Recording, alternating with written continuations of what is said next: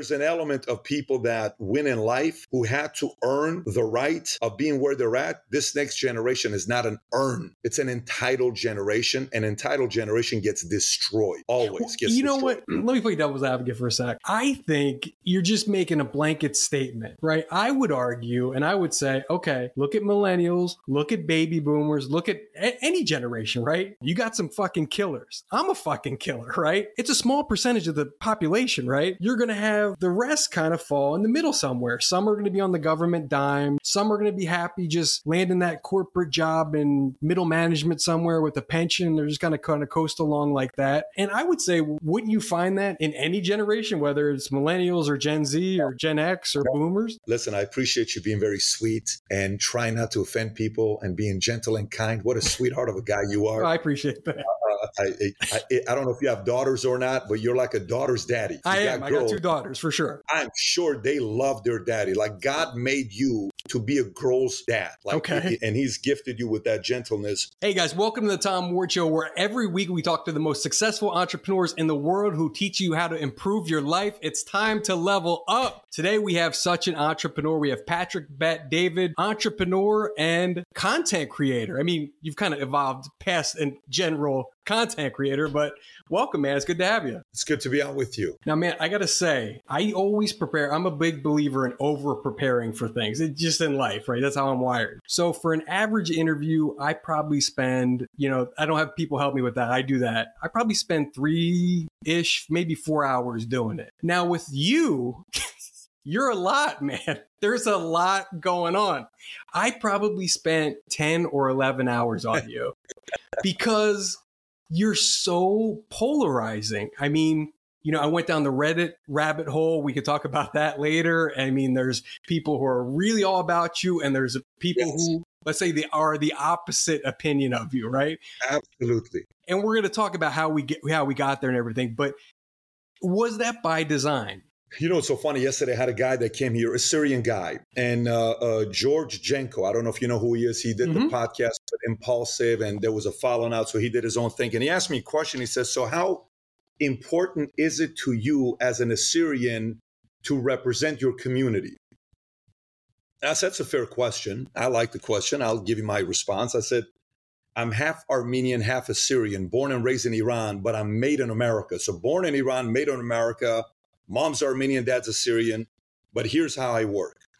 I said, when my parents got a divorce, each side, they divorced twice in 20 years. They got married, my sister's born. They got remarried, married, sister's born, divorced. Remarried, I'm born, divorced. So they married and divorced each other twice. And when the second divorce happened that was involving me, each side was kind of trying to pin me against my parents. So my mom's side's family would say, oh, he's an Assyrian, he's a Bet David. And my dad's family would say, oh, he's an Armenian, he's a Boghosian.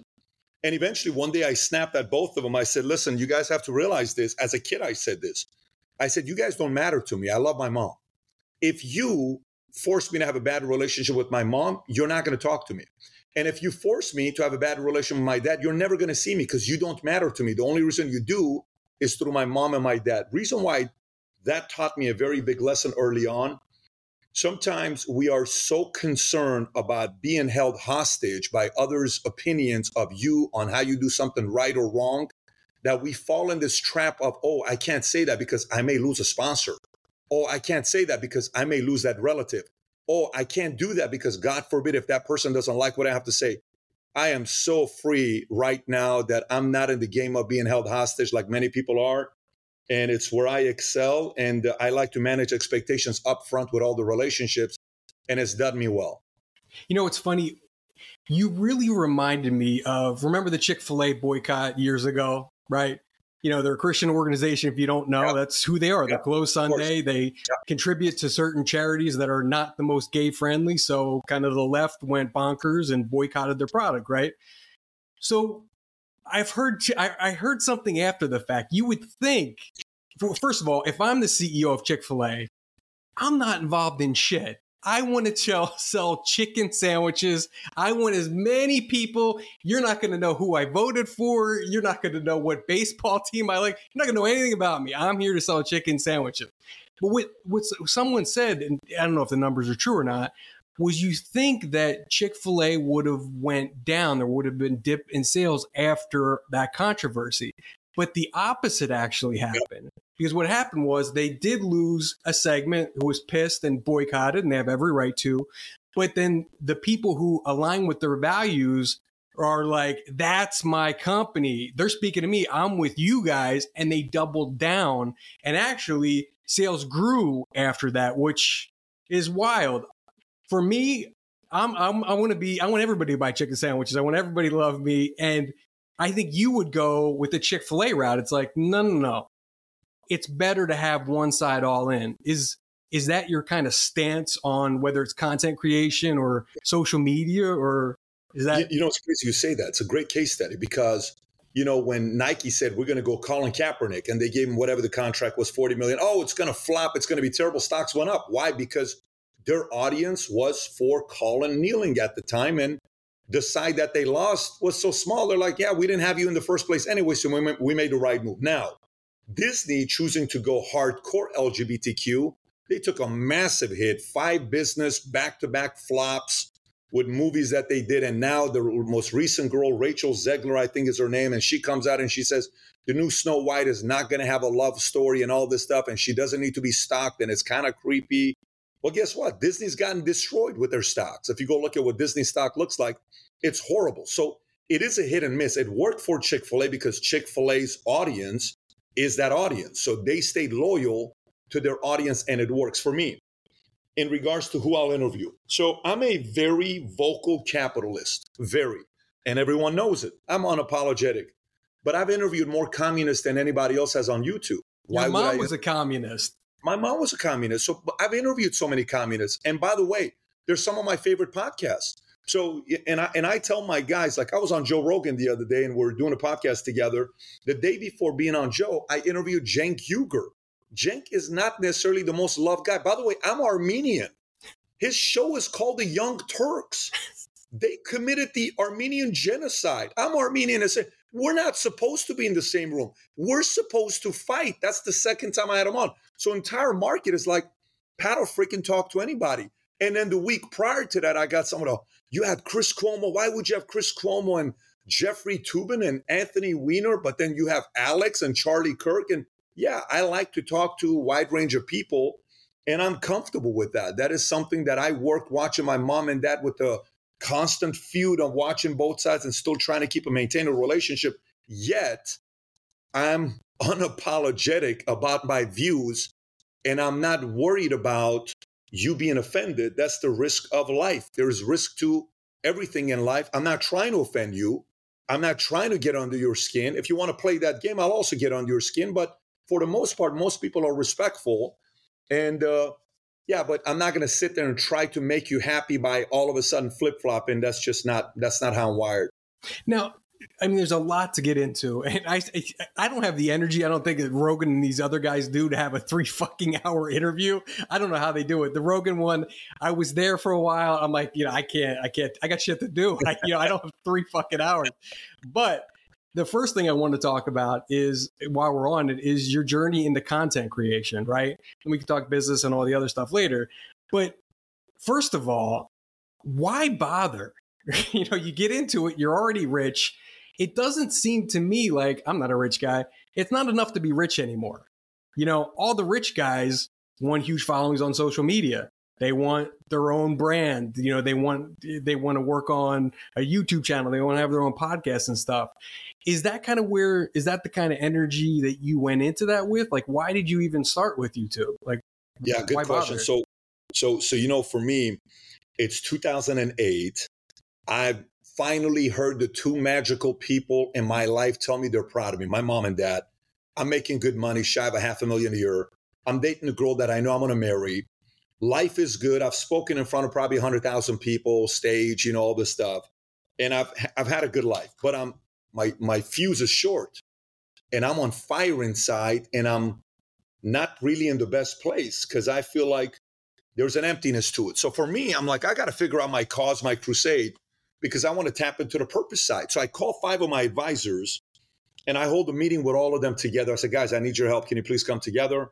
I truly need your help. And they come in and they said, what's up? I said, here's what I'm dealing with. You would think I would need to be content and happy, but I can't go to sleep because my mind, I feel like, why would God give me this life that I've lived just to make money? That doesn't make any sense to me. There's got to be something bigger to this. So am I supposed to go be a pastor? Am I supposed to go back in the military? Am I supposed to go be, a person that's going to go in school and study politics? Am I supposed to go into politics? Am I supposed to go into business? What is the cause? I need my cause. Okay. So each of them individually asked a bunch of questions. 3 hours later, I said, can you please think about it and help me out with this? And these are some of my best people in my life, best friends in my life. I respect, I trust these guys. And individually, they all started introducing me to different people. I went to one meeting at Miramar Hotel, and I heard a man speak. George Will got up, and he talked about how lawyers are ruining America and all this other stuff. I came back, and then I'm like, lawyers are ruining. He told these two stories about a kid who swallowed a fish hook, and the dad sued the company that built the fish hook because they didn't put the warning sign on and got a few $1 million. And that company went out of business. So as if you need common sense to say a kid shouldn't swallow this. Well, the lawyer said, we can get money out of these guys. And then another lawyer, this guy broke it down to say, look how obesity is increasing in America because we're shutting down parks at a faster rate than ever before because lawyers in cities are sitting next to parks watching kids fall off a slide, break an arm, and they're suing the city. And cities are saying, take these parks out. And then the data shows that obesity is high. So I'm like, okay, that's an interesting argument. So, and then later on he says, him and I have a conversation together. And the guy asks and says, look, this is Patrick. He's one of my folks that I'm mentoring. Patrick wants to know what to commit his life to. What do you suggest? And he says, Pat, where are you from? I said, born and raised in Iran. 10 years in Iran, 2 years in Germany on refugee camp. And then I came to the States. I went to the Army. I've been in financial services. He says, perfect. Why don't you study why there's only one country in the world that calls it the American dream and why we lead the world in immigrants? And I did. I got hooked. So I left. Then I had a gentleman named Dudley Rutherford give a speech, and he talked about the 7 mountains to climb in life. One is military, one is education, one is family, one is clergy. He's giving me all this stuff, and he's giving this talk, and he says one of them is media. It's the hardest one to climb, but it's the most important one because you can truly make impact, world impact. And that stuck with me. This is 2010, 2011. I've never made a public video. I don't have a YouTube channel. I'm not posting anything on Facebook. And so I left in 2012, December. We started a YouTube channel. 2013, I uploaded, I think, one of our first videos. It was called 2 Minutes with Pat. 2 years later, we blew up. We had 1,000 subscribers. And then I took a break. I'm like, it's a big deal when you start. The first 1,000 is hard. It is. You're right. But I mean, it's 1,000. So I'm like, I don't know if this is for me. And then we picked one word, and it was entrepreneurship business. We went back. We got to 100,000 and went to 500,000. And then I took a break again, 3 months. Then I said, if we come back, we're going to turn it into a media company. And we're eventually going to build one of the biggest media companies in the world. And then that blew up. And then from there, that turned into a product development division. Now our consulting firm, if you come see the buildings we bought and how many people we have doing what they're doing with consulting, then it turned into a comedy club. Then it turned to a cigar lounge. Then it turned into a podcast company where we're recruiting and distributing. And so then it's turned into this. But for me, it's more than just money. Obviously, I sold the insurance company a year ago for multi 9-figure check. It was a beautiful thing that happened July 1st of 2022. But now we're going to go on a 40-year run. I can't tell you how much fire's in my belly right now, man. If the world only knew what's on my mind and my heart, they would think I'm crazy. Well, you missed the most interesting part of your YouTube journey. The most important, the mob interviews. So where does that come from? Because to me, I go, that's a brilliant idea. I was looking at the views. You're getting like 15 million views on these videos. I don't necessarily, align with some of your political views, so that your show's not for me. But who doesn't like a good mob story? Like all of it. We all do. Like I'll tune in for that. Tell me the story about the guy who was scamming gas. What mob guy was that? Oh, he was getting around the gas tax or something and making a ton of dough. One point, he was like a top, according to Fortune, I think 1985 or something. He was the 38 highest paid mobster. He was making like 4 million a week or some number like that. No, but listen, again, it's an interesting thing you're asking, because the other day I interviewed a top 25 most influential men according to Time Magazine in a topic of space and aliens. Oh, okay. wow. And he's here and we sit down and we talk. About an hour into it, I'm talking to myself and no one knows it. And I said, I really could care less about space. Like, I don't have any interest. My 11-year-old son would love to know what's going on in space. I'm not interested. But I will watch another guy who is full on obsessed about space, because my interest is based on how interested he is on that topic, if that makes any sense. No, yeah, So of course it does. I will watch somebody where I'm like, I don't have any interest in this stuff, but man, you make it interesting. So for me, why did I do mob interviews and why did they connect and, they did what they did? I mean, I grew up watching Godfather, Goodfellas, Carlito's Way, Scarface, all these things. So a lot of that in business happens. And in business, you go in initially, it's like you're very noble and innocent. And you see the darker side of how competition works and how some people want to put you out of business. And you realize the power plays and the deceptiveness and the manipulation when you're taking market share away from others. And I realized, I said, okay, you guys want to play like this? No problem. I got to learn this game. It's a power game. It's a war game. Cool.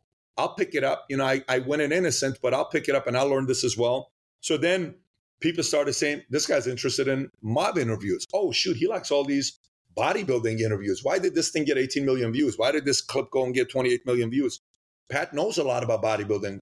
Why does he know so much about the history of Iran, U.S. oil conflict, interested in China, CIA, FBI, politics, this?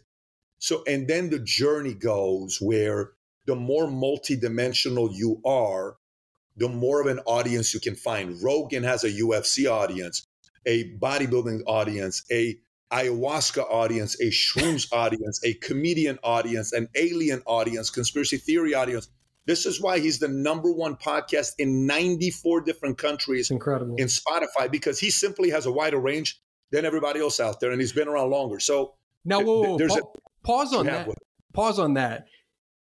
You can, if you're watching this, you may go, I fucking hate this guy. His tweets get me so fucking angry, So, you can argue that case, right? But the one thing you can't argue is you're a really good entertainer, and you studied the game. Now, I'm not a huge sports guy. I'm an NBA basketball junkie. Like, I watch hoops. And I heard you somewhere, see, I do my homework. You were talking about the analogy of being a good host. Like, you figure that out. You go, okay, I know when to insert myself, what kind of questions people want, how to sneak in the ones they don't want to answer at the right time. Like, I do this. That's an art, right? That takes a little while to learn. But a host is limited because no one gives a shit about where the host is from, what he had for dinner that night, what he believes in politically. You're limited. So then you got, if we're looking at the TNT halftime crew, which is the best in sports, in my opinion. So you got Ernie Johnson. Ernie Johnson, he's the host. I don't know who Ernie voted for. I don't know what he likes for dinner. I don't know. He could have been married 10 times and cheating all over. I don't know anything. I don't care. So now you got the second, entertainer. You got the trash talker, who's very opinionated, who's going to stick to his guns, who's going to mix things up. That's Charles Barkley. That's also a piece of you. And then you got the analyst, which is not as sexy, Kenny Smith, but the person who could back up. Charles can't. It's hard to have all three because a guy like Charles, and there's a million podcasters like him, can spout out all this crazy stuff, right? But most of them can't back it up rationally. It's all emotion and no facts, right? So it's not, so you need that analyst side to go along with the trash talking side, I think, to be really effective. So you figured that out. And me, as a guy who hosts and interviews people, I can do this. I can't do the Charles or the analyst thing. I need to work on that. I need to work on my game there a little bit more. But talk about the development of those three things, which I think is important to anyone watching this who wants to get into podcasts or YouTubing or anything. So think about the people. It's interesting. The other day we're talking with a guy, and I'm saying, hey, so tell me the difference between DeSantis and Newsom. Okay, DeSantis is on the Republican side, Newsom is on the Democratic side. California, Florida feud, Disneyland, Disney World, right? So shut down during COVID, keep it open during COVID. No matter what you can look at, it's like complete opposite people, right? Mm-hmm. And the guy made such a good point and on why why Newsom is more formidable than DeSantis. DeSantis, some would say, maybe has a better resume, right, on what he did during COVID for some. But people who don't like DeSantis are not going to tune in to watch his interview. Only the people that like him will tune in to watch his interview. However, what Newsom has is, whether you like him or dislike him, you're going to tune in to watch what he has to say. This is the same thing Trump has. This is the same thing Obama has. It doesn't matter whether you like or dislike. You want to know what this guy is talking about. And that is an art. I ran an insurance company, high volume recruiting insurance company for the last, 14 years. And we got 45,000 insurance agents. And we just had our annual convention last week at MGM Grand Arena. And we had nearly 10,000 people there. And Habib was at the event. So I interviewed Habib. His interview is coming out, I think, tomorrow or Monday or something like that. Nice. And we're talking, okay? And he's saying what he's saying. We're going back and forth. And, next thing you know, I know a question to ask that's going to prompt a lot of controversy. I said, so Habib, question for you. He says, what's that? You're from Russia. He says, yeah.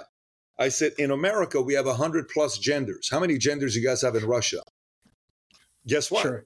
Now, of course, that smile on your face, you're like, what kind of a question is that? We all know what he's going to say, yeah. He's not going to say 100. Of course he's not. He's going to say, well, in Russia, we believe in 2. That's it. You guys are crazy. You guys got too many. I said, listen, we're very ambitious. We want to keep adding more new genders. In Russia, you guys want to add 2. So here's what happens with that conversation. The people that hate my question are going to trash me and say, what kind of a stupid question is that? And then his answer is going to get an audience to want to hear what he answered. Why would you say something like that? So you'll see when it's released. You're going to see it on Twitter trending. People are going to respond, react to it, criticism, whatever. It's like when I interviewed Kobe. Kobe and I together, the late, great Kobe Bryant, one of my favorite interviews of all time. And I asked him a question. I said, hey, Kobe, if Shaq had your work ethic, how many championships would he have had? He said, he would have been the greatest of all time. He said, we would have 10 or 12 championships. So that gets picked up. The day we release it, I get 100 emails from ESPN, NBC, CBS, ABC. Can we release? A few 100 million views later, but 2 hours later, I get a DM. I get a DM from a guy named Shaq. And Shaq says, what kind of a stupid ass question is that? You go run your little ass company. And then he blocks me. I'm like, what? So I'm trying to get a hold of Shaq to say, Shaq, you were my favorite, man. What are you doing? I want to talk to you. 3 years, we don't talk. 3 years later, he finally agrees. And I invite him to the event. And he says, before we do the interview, I want to talk to you in the back. So I go to the back. I said, what's up? He says, I just want to make sure you still notice. That was still a stupid ass question. I said, Shaq, that's a good question. Anyways, we had our moment and then we did it and it was great. But listen, your job, this is why we call the company Valuetainment. If you can bring value and you entertain, now you're competing at different levels. If you're only going to bring value, you're boring. If you're only going to entertain, I'm going to forget about you. But if you can valuetain, I'm going to talk about you. And I'm going to say, I may not agree with everything this guy said, but that argument there made a lot of sense. Let me think about it. And you kind of go on your own. But you're going to keep coming back. It's funny. So, okay, let's go down the rabbit hole. So I made the mistake, or maybe it was a good thing. I went on Reddit, typed in your name. Holy shit.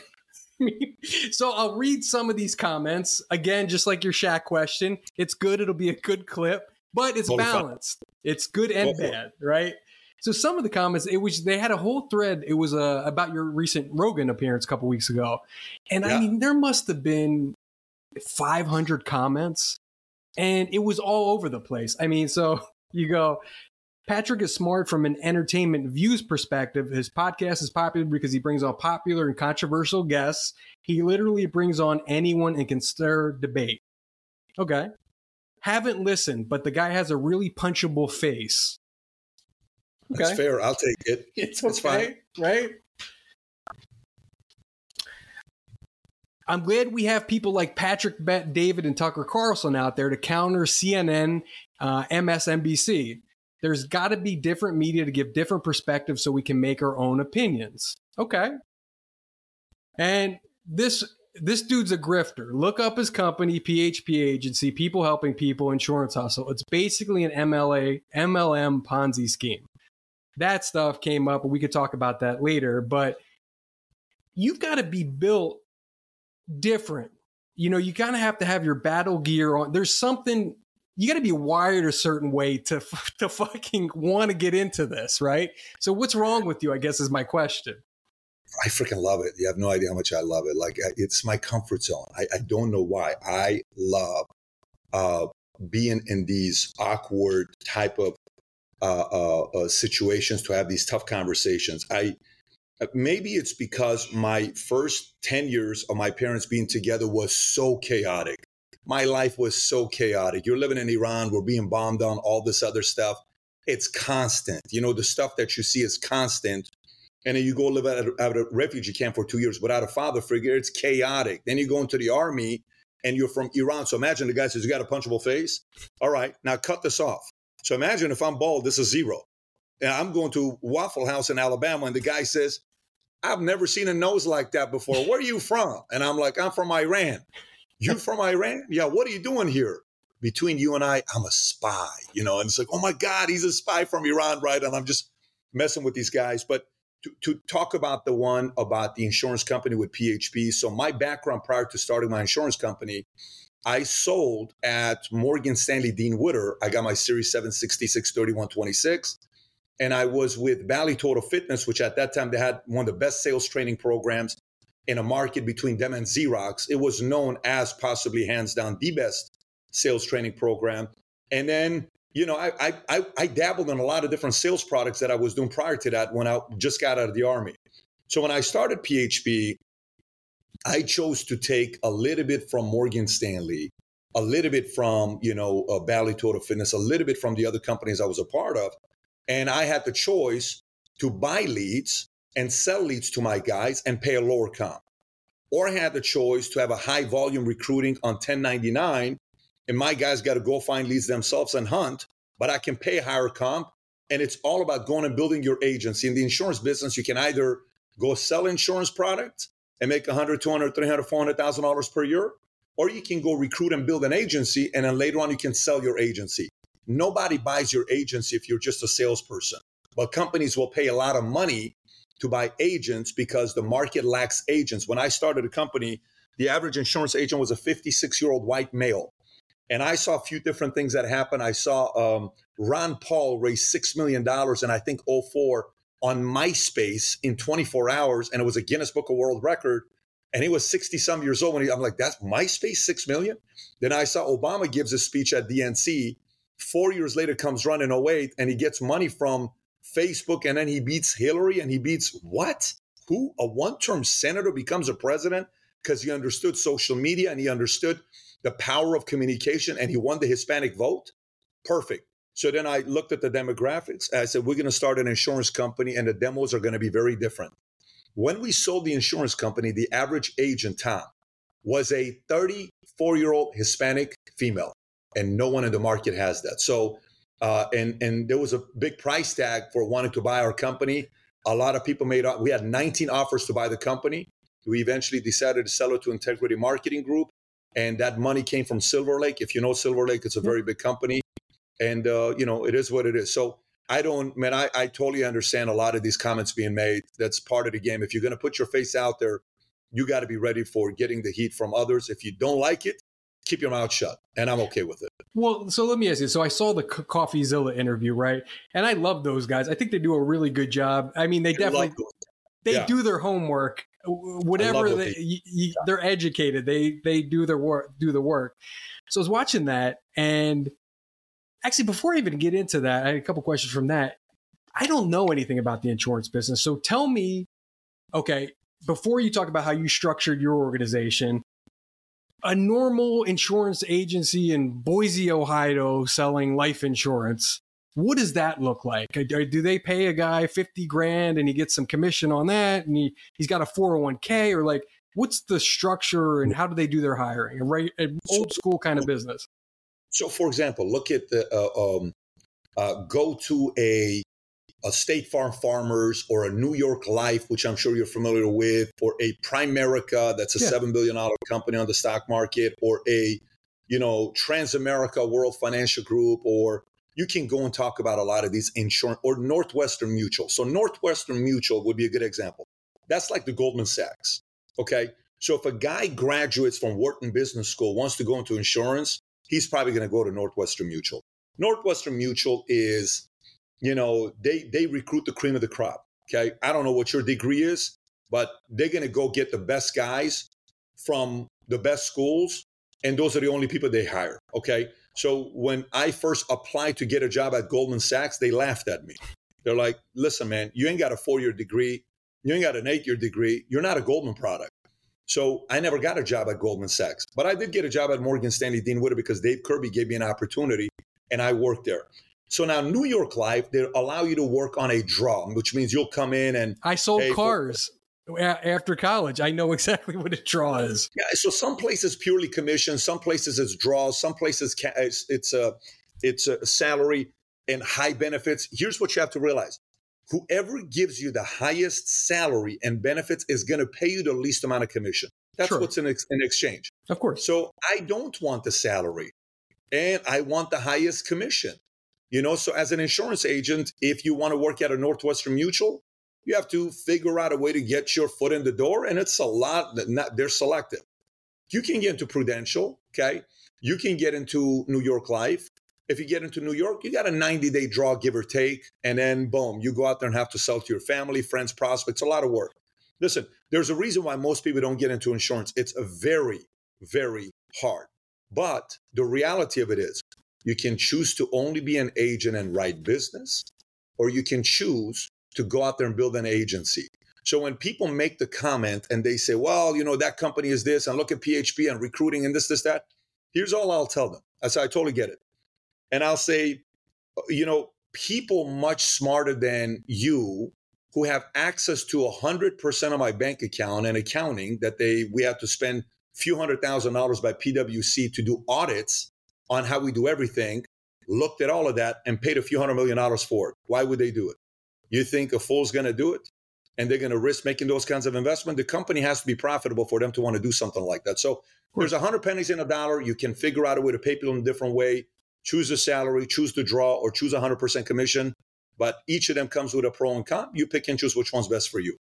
The one thing I took away, and thank you for explaining that, because now it kind of gives me a better picture of the business that I didn't have. The one thing that I took away from the CoffeeZilla thing is, I'm going to get the numbers a little wrong, but I think when you broke down the whole sales force, it was like 2% are making 250 grand plus. But then it was shocking. It was like 60% are making under $250 or under. That was shocking to me. First of all, I guess, was that number true? Is that accurate? I don't know the exact number. I think that interview was like 3 years ago. I can get you I think it's public information on our website. You can get, we update it every year. Okay. But it wouldn't be shocking. Is that sound? Well, you got to realize it's a part-time game. Insurance is not a full-time game. Most life insurance agents are part-time. Matter of fact, real estate, go to Keller Williams. I don't know if you've looked at Keller Williams numbers. They got 150,000 realtors. What do you think 60% of their realtors do? They're lucky if they sell one home per year and make $6,000 a year or, $500 a month. That's the business model. One cannot go out there and say, oh, because of that, Keller Williams is a bad business. No, the guy's changed a lot of people's lives with what Gary Keller did. He's done a great work with his company. Real estate is very hard. I will say this to you for you to kind of think about, and I think I talked to those guys. And by the way, I think the main guy from CoffeeZilla, who's now doing his own thing, I think that guy's got a very big upside. I don't know what he's going to do, but the investigative reporting that he's doing, he's very talented, very talented on where he's going to go. The part you got to think about is this, which I asked him, and I'll ask you. Tom, how many subscribers do you have? How many people do you have that watch your show? How big is your show? Not that. I mean, 40,000 or no, almost 50,000. Okay. It's very hard to get to 50,000. Okay. So here's a question. How many people you think started a YouTube channel and at 2,800 subs, they start saying stuff like, oh, you know what? YouTube is shadow banning us and YouTube is doing this and we're being throttled. I'm like, brother, YouTube's not doing that to you. Your content just isn't good. Sure, of This course. thing is hard. Okay, you're just not recreating yourself. You got to get better interviews. It's easy in life to blame YouTube. It's easy in life to, and by the way, some people on the conservative side say, oh, they're doing this, they're doing that. Why don't you make your adjustments on your messaging and approach and questions and marketing and all this stuff, But for me, it's very, very hard to make it in any business, whether it's podcasting and the amount of hate people have. If I talk to people from mainstream media and I drop the word Joe Rogan, they have an aneurysm right in front of me. They lose their minds. Joe Rogan is a curse word because Joe single-handedly kicked the living crap out of all of them. They don't like the guy. Oh, he's a fraud. Oh, he's a this. Oh, he's a that. Oh, ivermectin is a horse thing that he put in his body. Now CDC comes out and says now you can use and prescribe ivermectin for COVID. And he almost got canceled a year and a half ago for that. So this is very natural when you get up there and you're competing and you're calling out. Yeah, you're going to have a lot of people that are going to poke in many different areas of your business, and that's going to happen. That's really it on that topic. Something you said too, it's funny. My wife showed me a reel today, and it was funny timing because you shared something and I had the exact opposite experience like Wednesday. You said something like, look, people don't need to share their pain. Everybody's out there sharing all this stuff. And what are they doing it for? Attention. You said that, mentally strong people don't need the attention, don't want the attention. They want results, right? Now, I completely disagree. I think maybe 2 weeks ago, I would have agreed with you. But something wild happened Wednesday. So, do you know Ethan Klein? He's got a big podcast, the H3 podcast, right? Yes.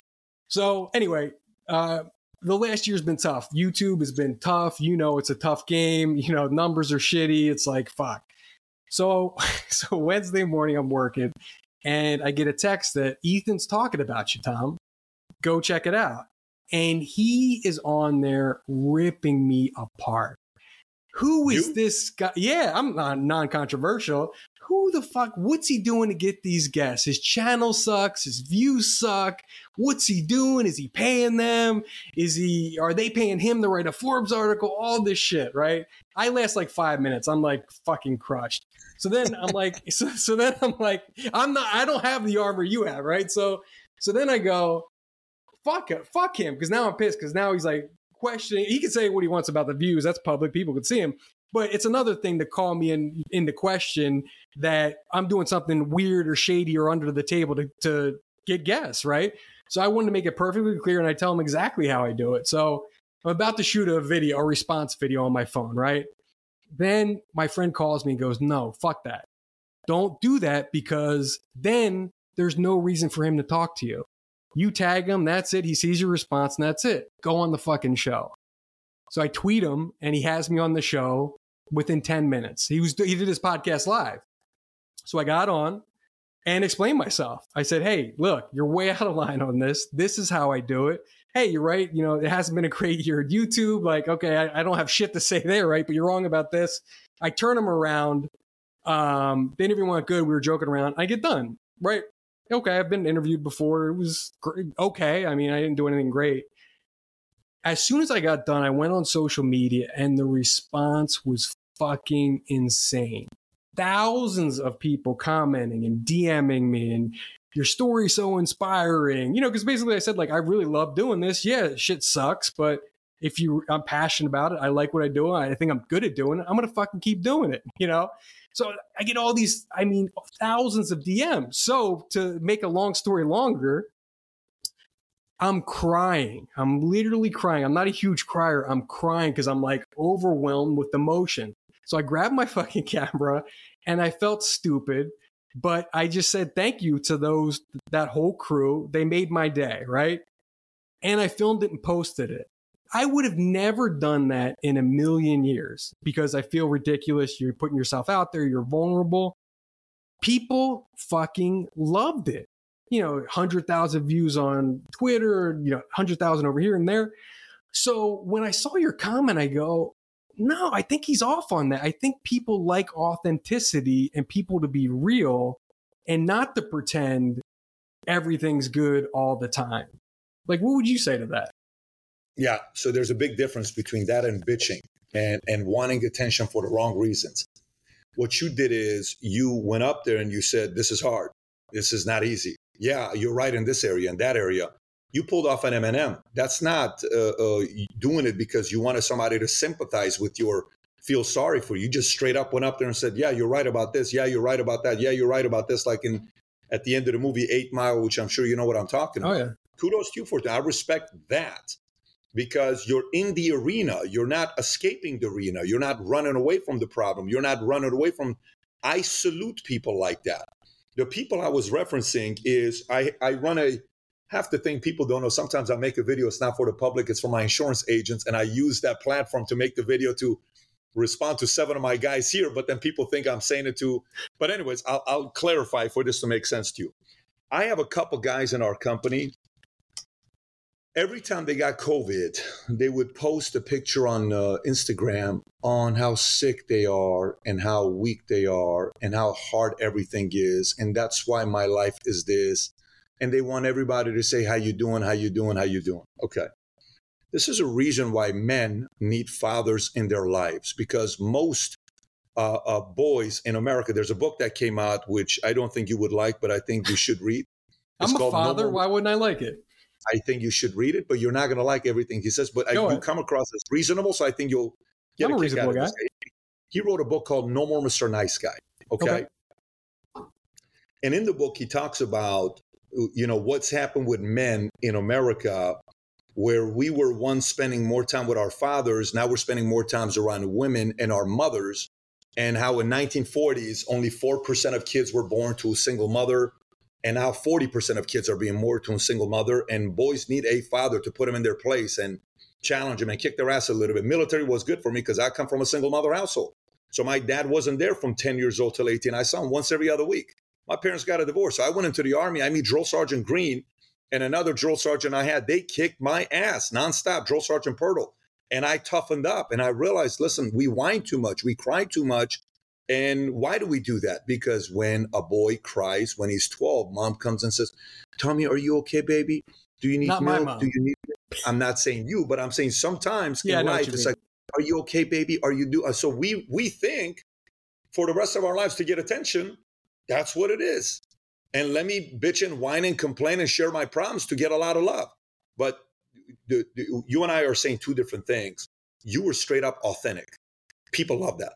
The first video that ever went viral for me was a video called Life of an Entrepreneur in 90 Seconds.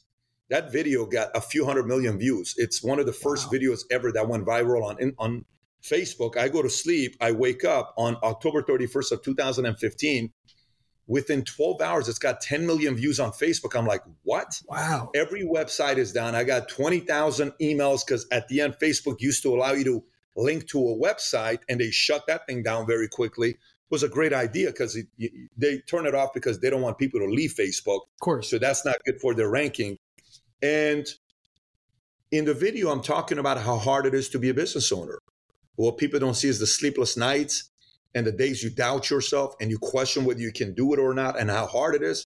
Yeah, that's a sincere message. I'm staying in the ring. But for you to give me your tough, how hard life is, and that's the reason why you're not winning, no, you're just trying to justify and find out on why you're quitting when life gets hard. Listen, it's a good story to tell to make yourself feel good about yourself. But there's one person that'll never lie to you, and that's the man or the woman in the mirror. If you're comfortable with that person, you can't bullshit that person. You can bullshit the world. You cannot lie to the man or the woman in the mirror. If you're good with that person, you're good to go. Then don't worry about it. Well, I want to know, now you got me thinking, okay, I want to know your thoughts on, what do you think of millennials and Gen Z in the workforce? What do I think about millennials and Gen Z in the workforce? I think we've screwed them up a little bit. I think we've messed them up a little bit. I think this generation is too afraid of people quitting, and we can't fire, and they're too, God forbid you say this, and they need everything to be their way for them to. I love what Dave Portnoy did the other day. I don't know if you saw this or not. Dave records a video and he says, "Where the fuck is everybody? I saw that. Line 35. Where is everybody? Where is everybody? You guys must be effing idiots. Where are you guys? And then he puts a phone and he's watching everybody come in at 10:30, 10:40, 10 this. How many articles did this guy write? And some people are like, oh my God, what a terrible boss. Nobody would ever want to work with a person like that. Yeah, no, he would never want you to work for a guy like that. But killers want to work for a guy like that because they're hard to find. They're drivers. Everybody loves watching a Last Dance documentary. Oh, I love Michael. Everybody loves watching a Man in the Arena. I love Tom Brady. I love Derek Jeter. But no, my boss is too much of a driver. The people you admire are drivers. So what are you bitching and whining about? So stop admiring these people and go admire the quitters. Go admire the guys that complain about Michael. Go admire the guy that complain about Tom Brady. Go admire the guy that complain about Bill Belichick. Go admire those guys. But why do you admire those guys? They're drivers. Do you know how psychotic of a competitor Michael was? He was a dick to play with. He was vicious. But guess what? The guy's got 6 championships. And what did he produce? Look at Steve Kerr.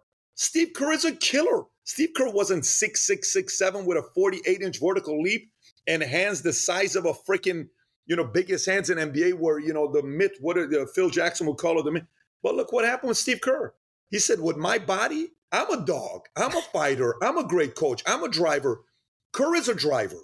Okay, but these things, sometimes we get confused with this next generation. So for me, I got 4 kids. God gave me 2 boys and 2 girls. And I spent a few months ago, one of the topics about 10 years ago I got interested in, and then a few months ago we did a video on it, and it was about generational wealth, because I read a book in 2004 called The Ultimate Gift by a guy named Jim Stovall. And the story is about a man who ends up working for this field in Texas, and the man dies, and he leaves the land to this guy named Red Stevens. And 5 years later, there's oil in this thing, and all of a sudden the guy becomes a billionaire, and he's worth $2.2 billion, and he spoils his entire family. His best friend becomes his lawyer of 40 years, and then he sits with his lawyer, and he says, I want us to shoot 13 videos. He says, what are you talking about? He says, 13 videos. What's the 13 videos? One of the videos is a video you have to play for my family when I die. If you play that video, it's because I've died, and I'm talking to them. He says the other 12 videos is an ultimate gift I'm going to give to one of my kids, one of the people in my family that I think can get the ultimate gift. I screwed up the rest of them. So the day comes, this guy dies.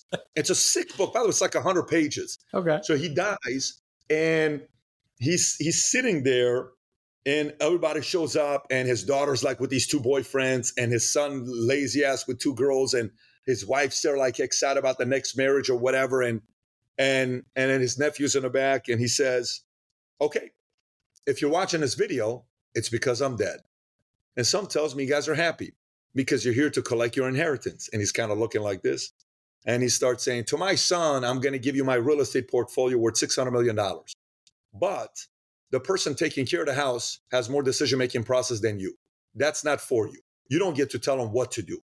You have 0 decision-making with these properties. And he gives this to this, this to that. And then at the end to his nephew, he says, to nephew, you're probably wondering how come I've left you nothing and you're about to walk out. And in that scene, imagine the nephew's walking out, screw my uncle. He didn't do shit for me. And he says, I know this is going to sound strange. You're the only one in this room that I haven't overly spoiled. You're the only one that has a fighting chance in life.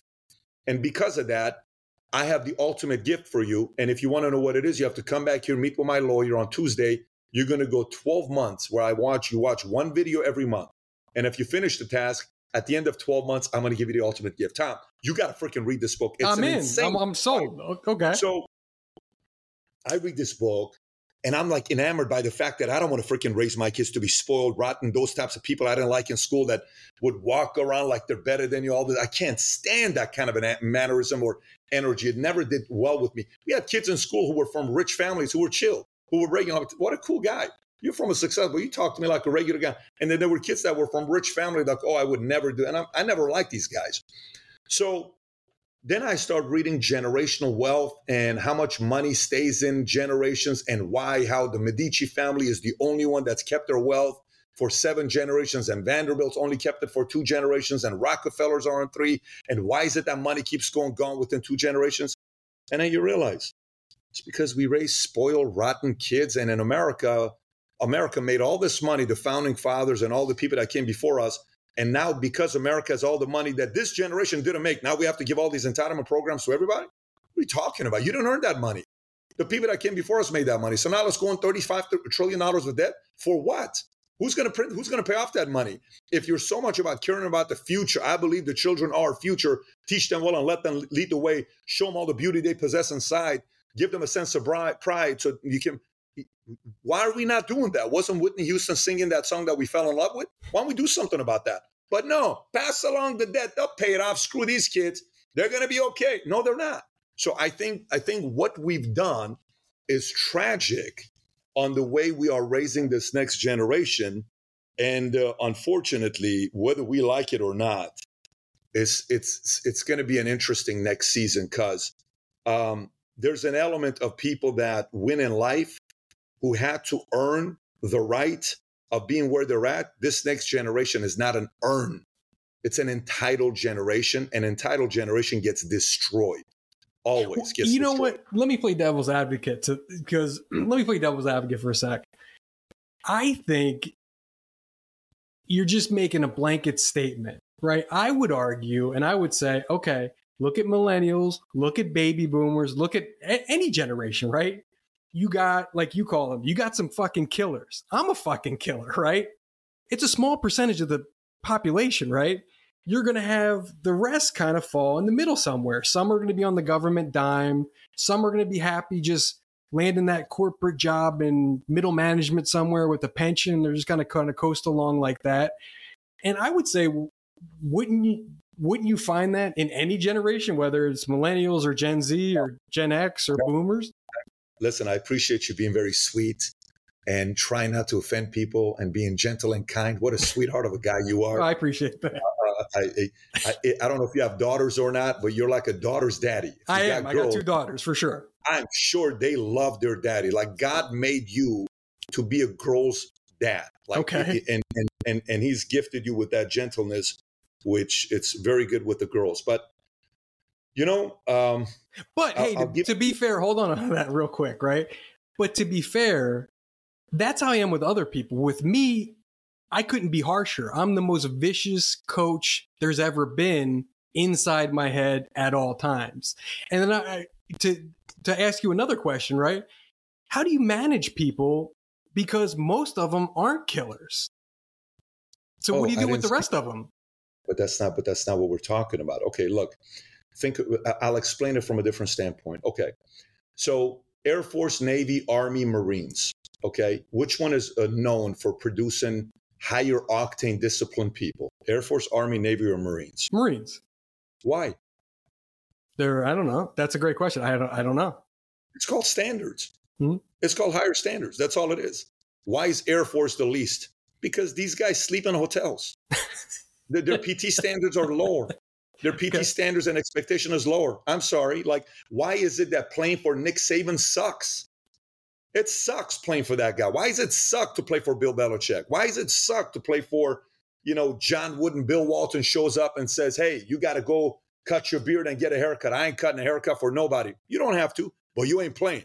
Bill Walton goes, gets a haircut, comes back and says, I realize John Wooden means business. I was at the hospital when John Wooden died at 99 years old at Ronald Reagan Hospital somewhere in LA, Westwood. And I'm sitting right there with his pastor. You should have seen what types of people were showing up and how much they love this guy. He set a high standard of expectation with love. Look, in our family, there's a few things we go by. When I teach my kids, I teach them 4 things: lead, respect, improve, and love. You got to lead in every situation. Every situation you're in, try to lead. Respect people because we can learn something from everybody. Improve because it's the ultimate peace of mind. Because say you lost, you had a shitty show, you had a shitty day, you had a shitty game. Brother, if you're willing to improve, it's going to work out. And last but not least, love everybody, man. Even, figure out a way to love the people out there. It's not going to be easy to do, but you got to do it. But we don't get bullied and we don't bully. Very simple. We don't bully, but we're not going to get bullied. And then if we pray for courage, wisdom. I've eliminated number 3, tolerance, but it's courage, wisdom, and understanding.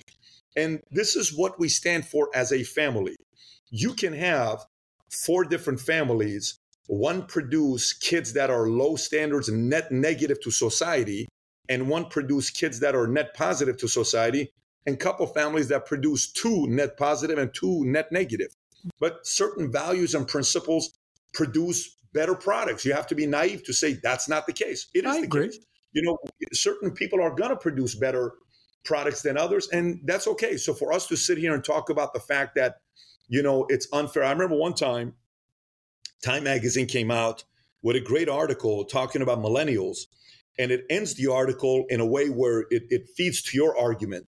It says, millennials are the most biggest narcissists, and, they're the biggest this, and Gen Z, and all they want to do is take pictures of themselves and videos and all this other stuff, and it just keeps trashing them. And then at the end of the article, it says, maybe all of this is right, or maybe you're just getting older and you forgot when you were a kid, right? Sure. And by the way, Tom, to be fair, they're both right. Of course, as we get older, we kind of have, but still, we can look at data to show somebody produces softer generation than others. Data is going to prove all of that for you. It's not hard to prove that, but that's my point with higher standards. We need higher standards people today. We don't have enough. All right. Now, I think I know where you're going to stand on this, but hustle culture could not be less cool than now, right? My question to you is, and I've interviewed hundreds of successful people, and I think I do agree with what you're going to say. Is it possible, if you're reaching for a big goal, whether it's to found a huge company, whether you're trying to make it to the NFL, whatever, a big dream, not just, hey, I want to go to college to get a nice job, like something out of the ordinary. Is it possible to have a healthy work-life balance, or do you have to have that intensity, Michael Jordan, laser focus, fuck everything else, this is what I'm doing 24/7? Great question. So I am married for 14 years. I got 4 kids, 2 boys, 2 girls, and I run 9 companies. I do shows, podcasts. I have to do research. I have to sit here and know my next podcast that's coming up, what stories I'm going to talk about. Nice. I got it. I have to sit here and read the paper to see what's in the news. I have to sit there and look at my consulting clients today with all the different consulting clients we sat down with that we're going through. I have to sit here and look at the next book because I'm about to have this guest, Rick Rubin, that's going to be on. So I got to read his book. You're having Rick Rubin on? Yeah, Rick Rubin on. So he is my favorite music producer of all time. I met him once. I had like 5 minutes with him. Fascinating guy, man. I love that guy. It's Rick Rubin.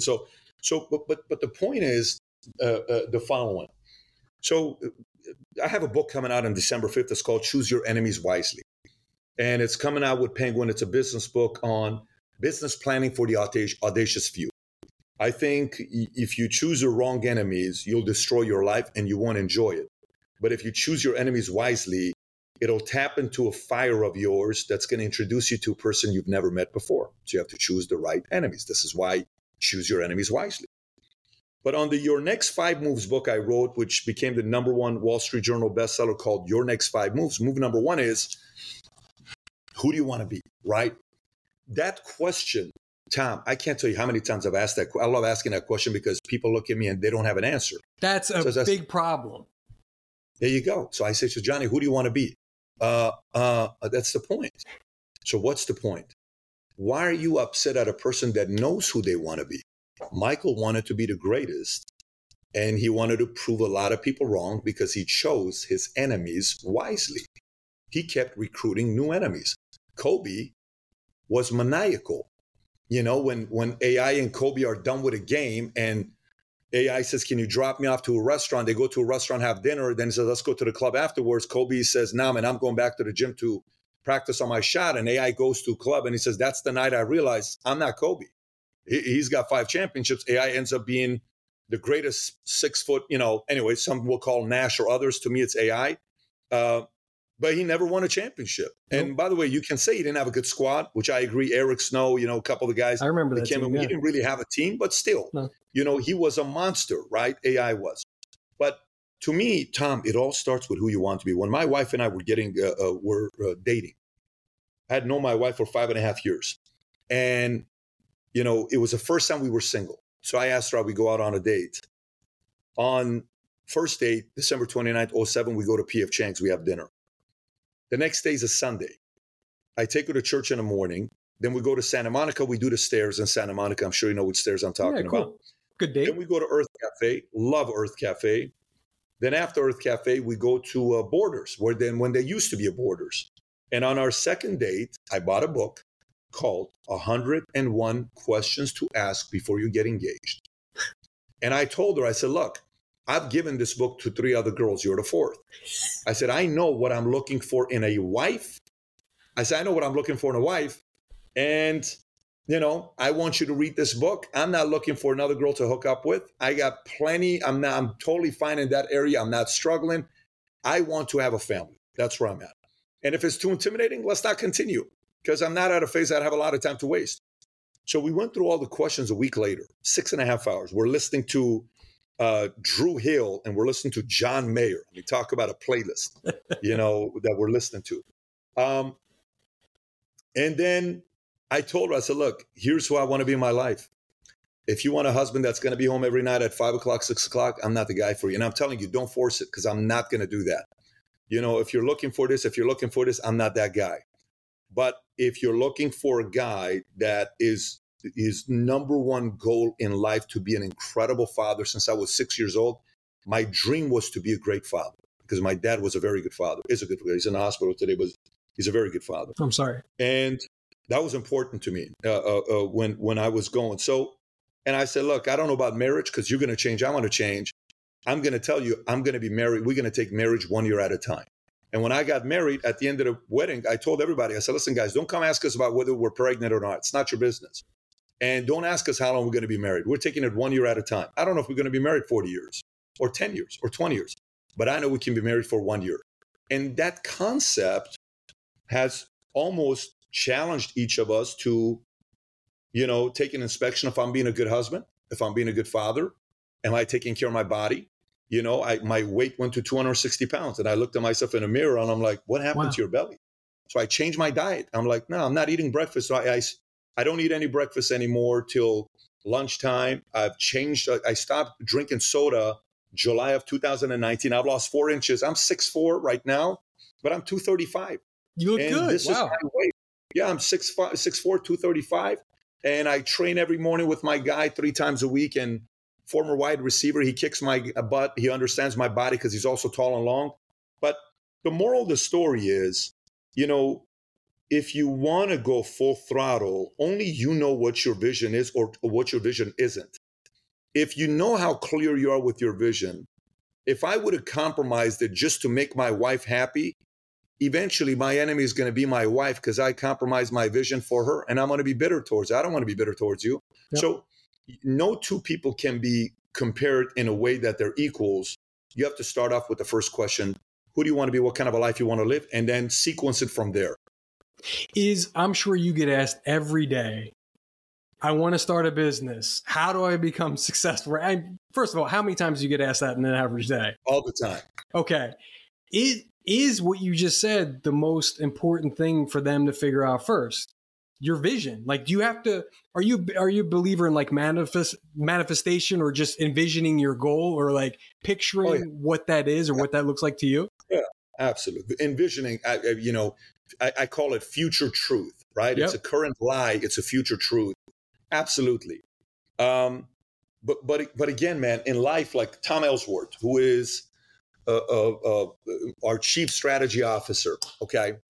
And I brought him in. He's a guy that was a Silicon Valley guy. So when the day Steve Jobs and Bill Gates were interviewed in those red chairs, I don't know if you've ever seen that before. It's a great interview. Yep. There was 300 people invited. Tom was one of them. Wow. So Tom is right now next door. We've been in business together since 2014. We've been good friends since 2008. And Tom is 17 years my senior. Okay. But let me tell you, he told me the most incredible thing. He says, Pat, I'll tell you the craziest thing here. He says, do you know the least money I've ever made in my life is when I was number one in the company? I said, what do you mean?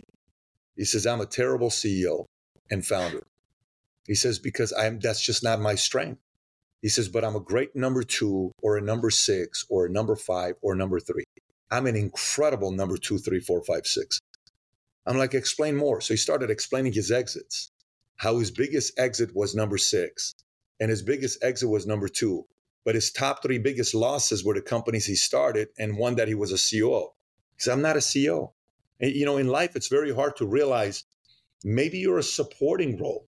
Go be a killer supporting role. Maybe you're the guy that wants to take the pressure and be the number 1 guy. But don't say you're number 1 guy because you have an ego, or it's like from a place of another person did it, so you want to do it, but deep down inside, you don't like the pressure of number 1, then don't do it. And, maybe do it a little bit to see if you got it. Then you're like, no, honestly, this isn't for me. Totally fine. But those things to be, asking yourself of what your positioning of strength is, do that, and then eventually you're going to be like, well, I do very well in XYZ. Great. Go in the guy that would wrap Kobe's ankles. Guess what? Kobe talks about how important he was in Kobe's life. Without him, he would have never done all these, and how the one, he's like, hey, my finger, you got to pop it back in. That one scene, he goes like this and he puts it back in, pats him on the head and he goes back into the game. To Kobe, that guy's very important in his life. So you got to figure that part out and not try to compare yourself to, I have to be this guy. You're not that guy. Okay. And by the way, Tom, that is not easy to do, bro. That's not easy to do. And the other thing too, and you're 100% right. Are people self-aware at all? Are most people self-aware? Listen, whether we are, but not enough, some of us more than others. And some of us are in denial. And some of us have the most, incredible thing that happens to you that steals years of your life, secretly envious. And that envy, man, it could steal a decade or 2 from your life. And you wake up one day, you're 48 years old. You're like, what the hell happened last 20 years? Oh, just because I was envious against my brother or that best friend of mine, or oh man, I cannot believe I lost 2 decades of my life. You got to be very aware of this envy stuff, because that's, by the way, we've all been there before, where you have it, you're destroyed. You're like in a web and you can't get out, and you got to figure, sometimes the only way to get out is through faith and prayer, and for some meditations and going away and interest, but it's not easy to go through it. So I would say we are pretty self-aware, not that much, all of us. Some of us are not at all, but some that are, envy's got a hold of them, and you got to let that go.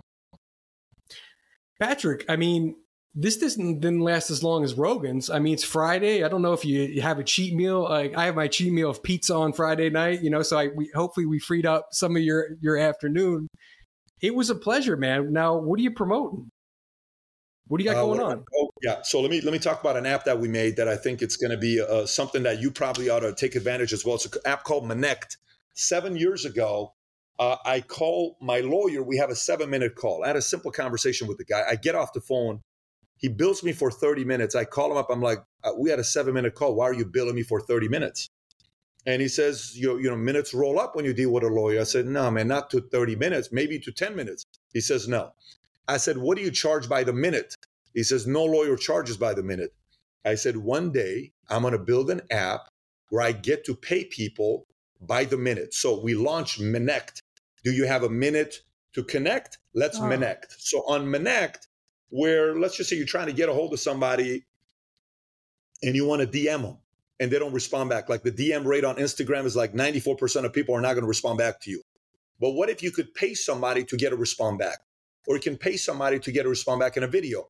Or what if you can pay somebody to have a 15-minute FaceTime with them, or an hour FaceTime with them on how to raise money, on how to build a YouTube channel, on how to marriage, or you want to talk to an influencer, an actor, a private equity guy, or a business guy. On Connect, you send, and there's a 94% respond back. You're going to get an answer back, text, video, or FaceTime. And that's the app Connect. So for experts, they get paid 80% whatever fee they put in. And for everybody else, you get to pick and choose who you want, and whatever you want to pay, you can pay by the minute. Nice. And you have a book coming out, I think, before the end of the year, right? Do you have a date for that? Can we talk about it? Choose Your Enemies Wisely comes out December 5th. It's a business book, business planning for the audacious few. Well, thank you so much. Hey, I want to play a quick game with you after this. It'll take 5 minutes. That's it. It'll be fun. Okay. But hey, guys, thank you so much for watching. Make sure you subscribe and turn on notifications. We have merch. Go to the shop tab in the bottom of the video. Thanks so much, guys. New interviews every Tuesday at 10 a.m. Bye.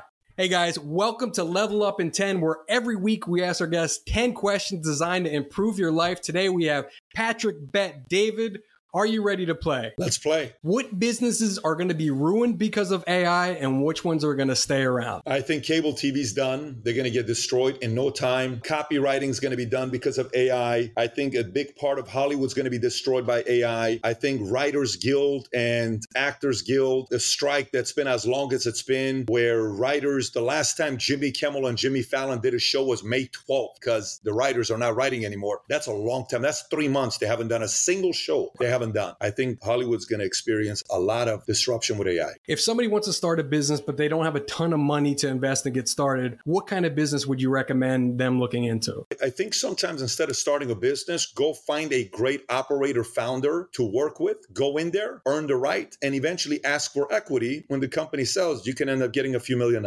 Now, other than your own books, obviously, what is the best business book you've ever read? When it comes down to marketing, everybody has to read Blue Ocean Strategies. Hence, it's 5 million copies sold. I just had the authors on the podcast 2 months ago. Blue Ocean Strategy, the best marketing book you'll read out there. Is work-life balance possible when you're working towards a big goal? No, just like when somebody is pregnant, when a woman's pregnant, the only thing they're thinking about is them being pregnant. And when you have a baby, trust me, there is no work-life balance for 12 months. And that's fine because it's one of the greatest things that ever happened in your life. No, when you're in the hunt, there's no work-life balance. What is your biggest failure and what did you learn from it? Trying to force one of my best friends to want it as much as I did. I lost a very good friend 20 years ago. Do companies like BlackRock and Vanguard run the world? And if so, how should we invest? They have a lot of influence with the institutional money they use to control media, to control Hollywood, to control these big military companies like Boeing, General Dynamics, Northrop Grumman, Raytheon. And yes, they do in a big way. Whoever gets elected has to figure out a way to break these companies down because they have a monopoly in what they're doing. And currently, modern day president is a Larry Fink. Are we in a recession or do you see one coming? Michael Burry just bet $1.6 billion. He shorted against the market. That's a lot of money. And Michael Burry, to do that, if you've ever seen the movie Big Short, yeah, for 2 years before shit hit the fan, everybody thought he was an idiot until it hit it. Then they made a movie about him. So that should tell you something. Is it a good time to buy a house? Are rates high and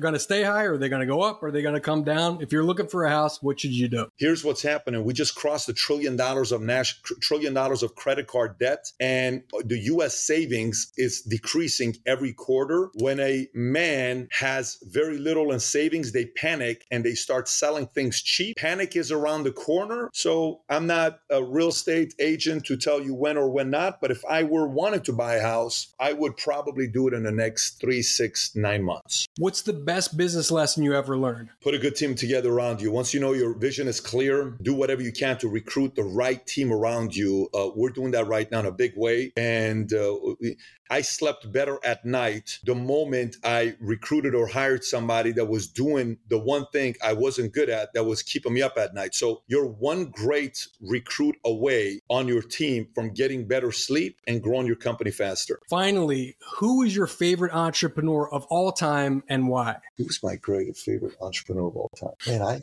this is pretty bad if I can't think of my favorite entrepreneur. Did I stump you? This is rare. I like Steve Jobs a lot as a visionary. Okay, I'll give you a few here. I love Kirk Kerkorian. I'm a big Ted Turner fan. The guy's a monster. He's a beast. He's a driver. I like what he did. I love the fact that Jobs was unapologetic. I like what Schwartzman does. He's a beast of a guy, Steven Schwartzman, when it comes down to what he's built. Old school, we can go to some of the things Rockefellers and Vanderbilts did. And then Musk is probably on that list. Here's a guy that's worth $300 billion. He can buy a small city, a state, if he wanted to, and he still continue. You got to love his audacity. One more question then. What's Twitter going to look like in a year? Oh, I've already predicted Twitter will be a $1 trillion company, but not in a year, but it'll be a $1 trillion company. You never go against somebody that's not doing it for money. Never. You never, ever bet against the guy that's not doing it for money. You can clown him all you want. He'll get the last laugh. Brother, this was a pleasure. Guys, thank you so much for watching. Subscribe, turn on notifications, follow Patrick Bet David everywhere. He's a monster. He's on social. He's everywhere. So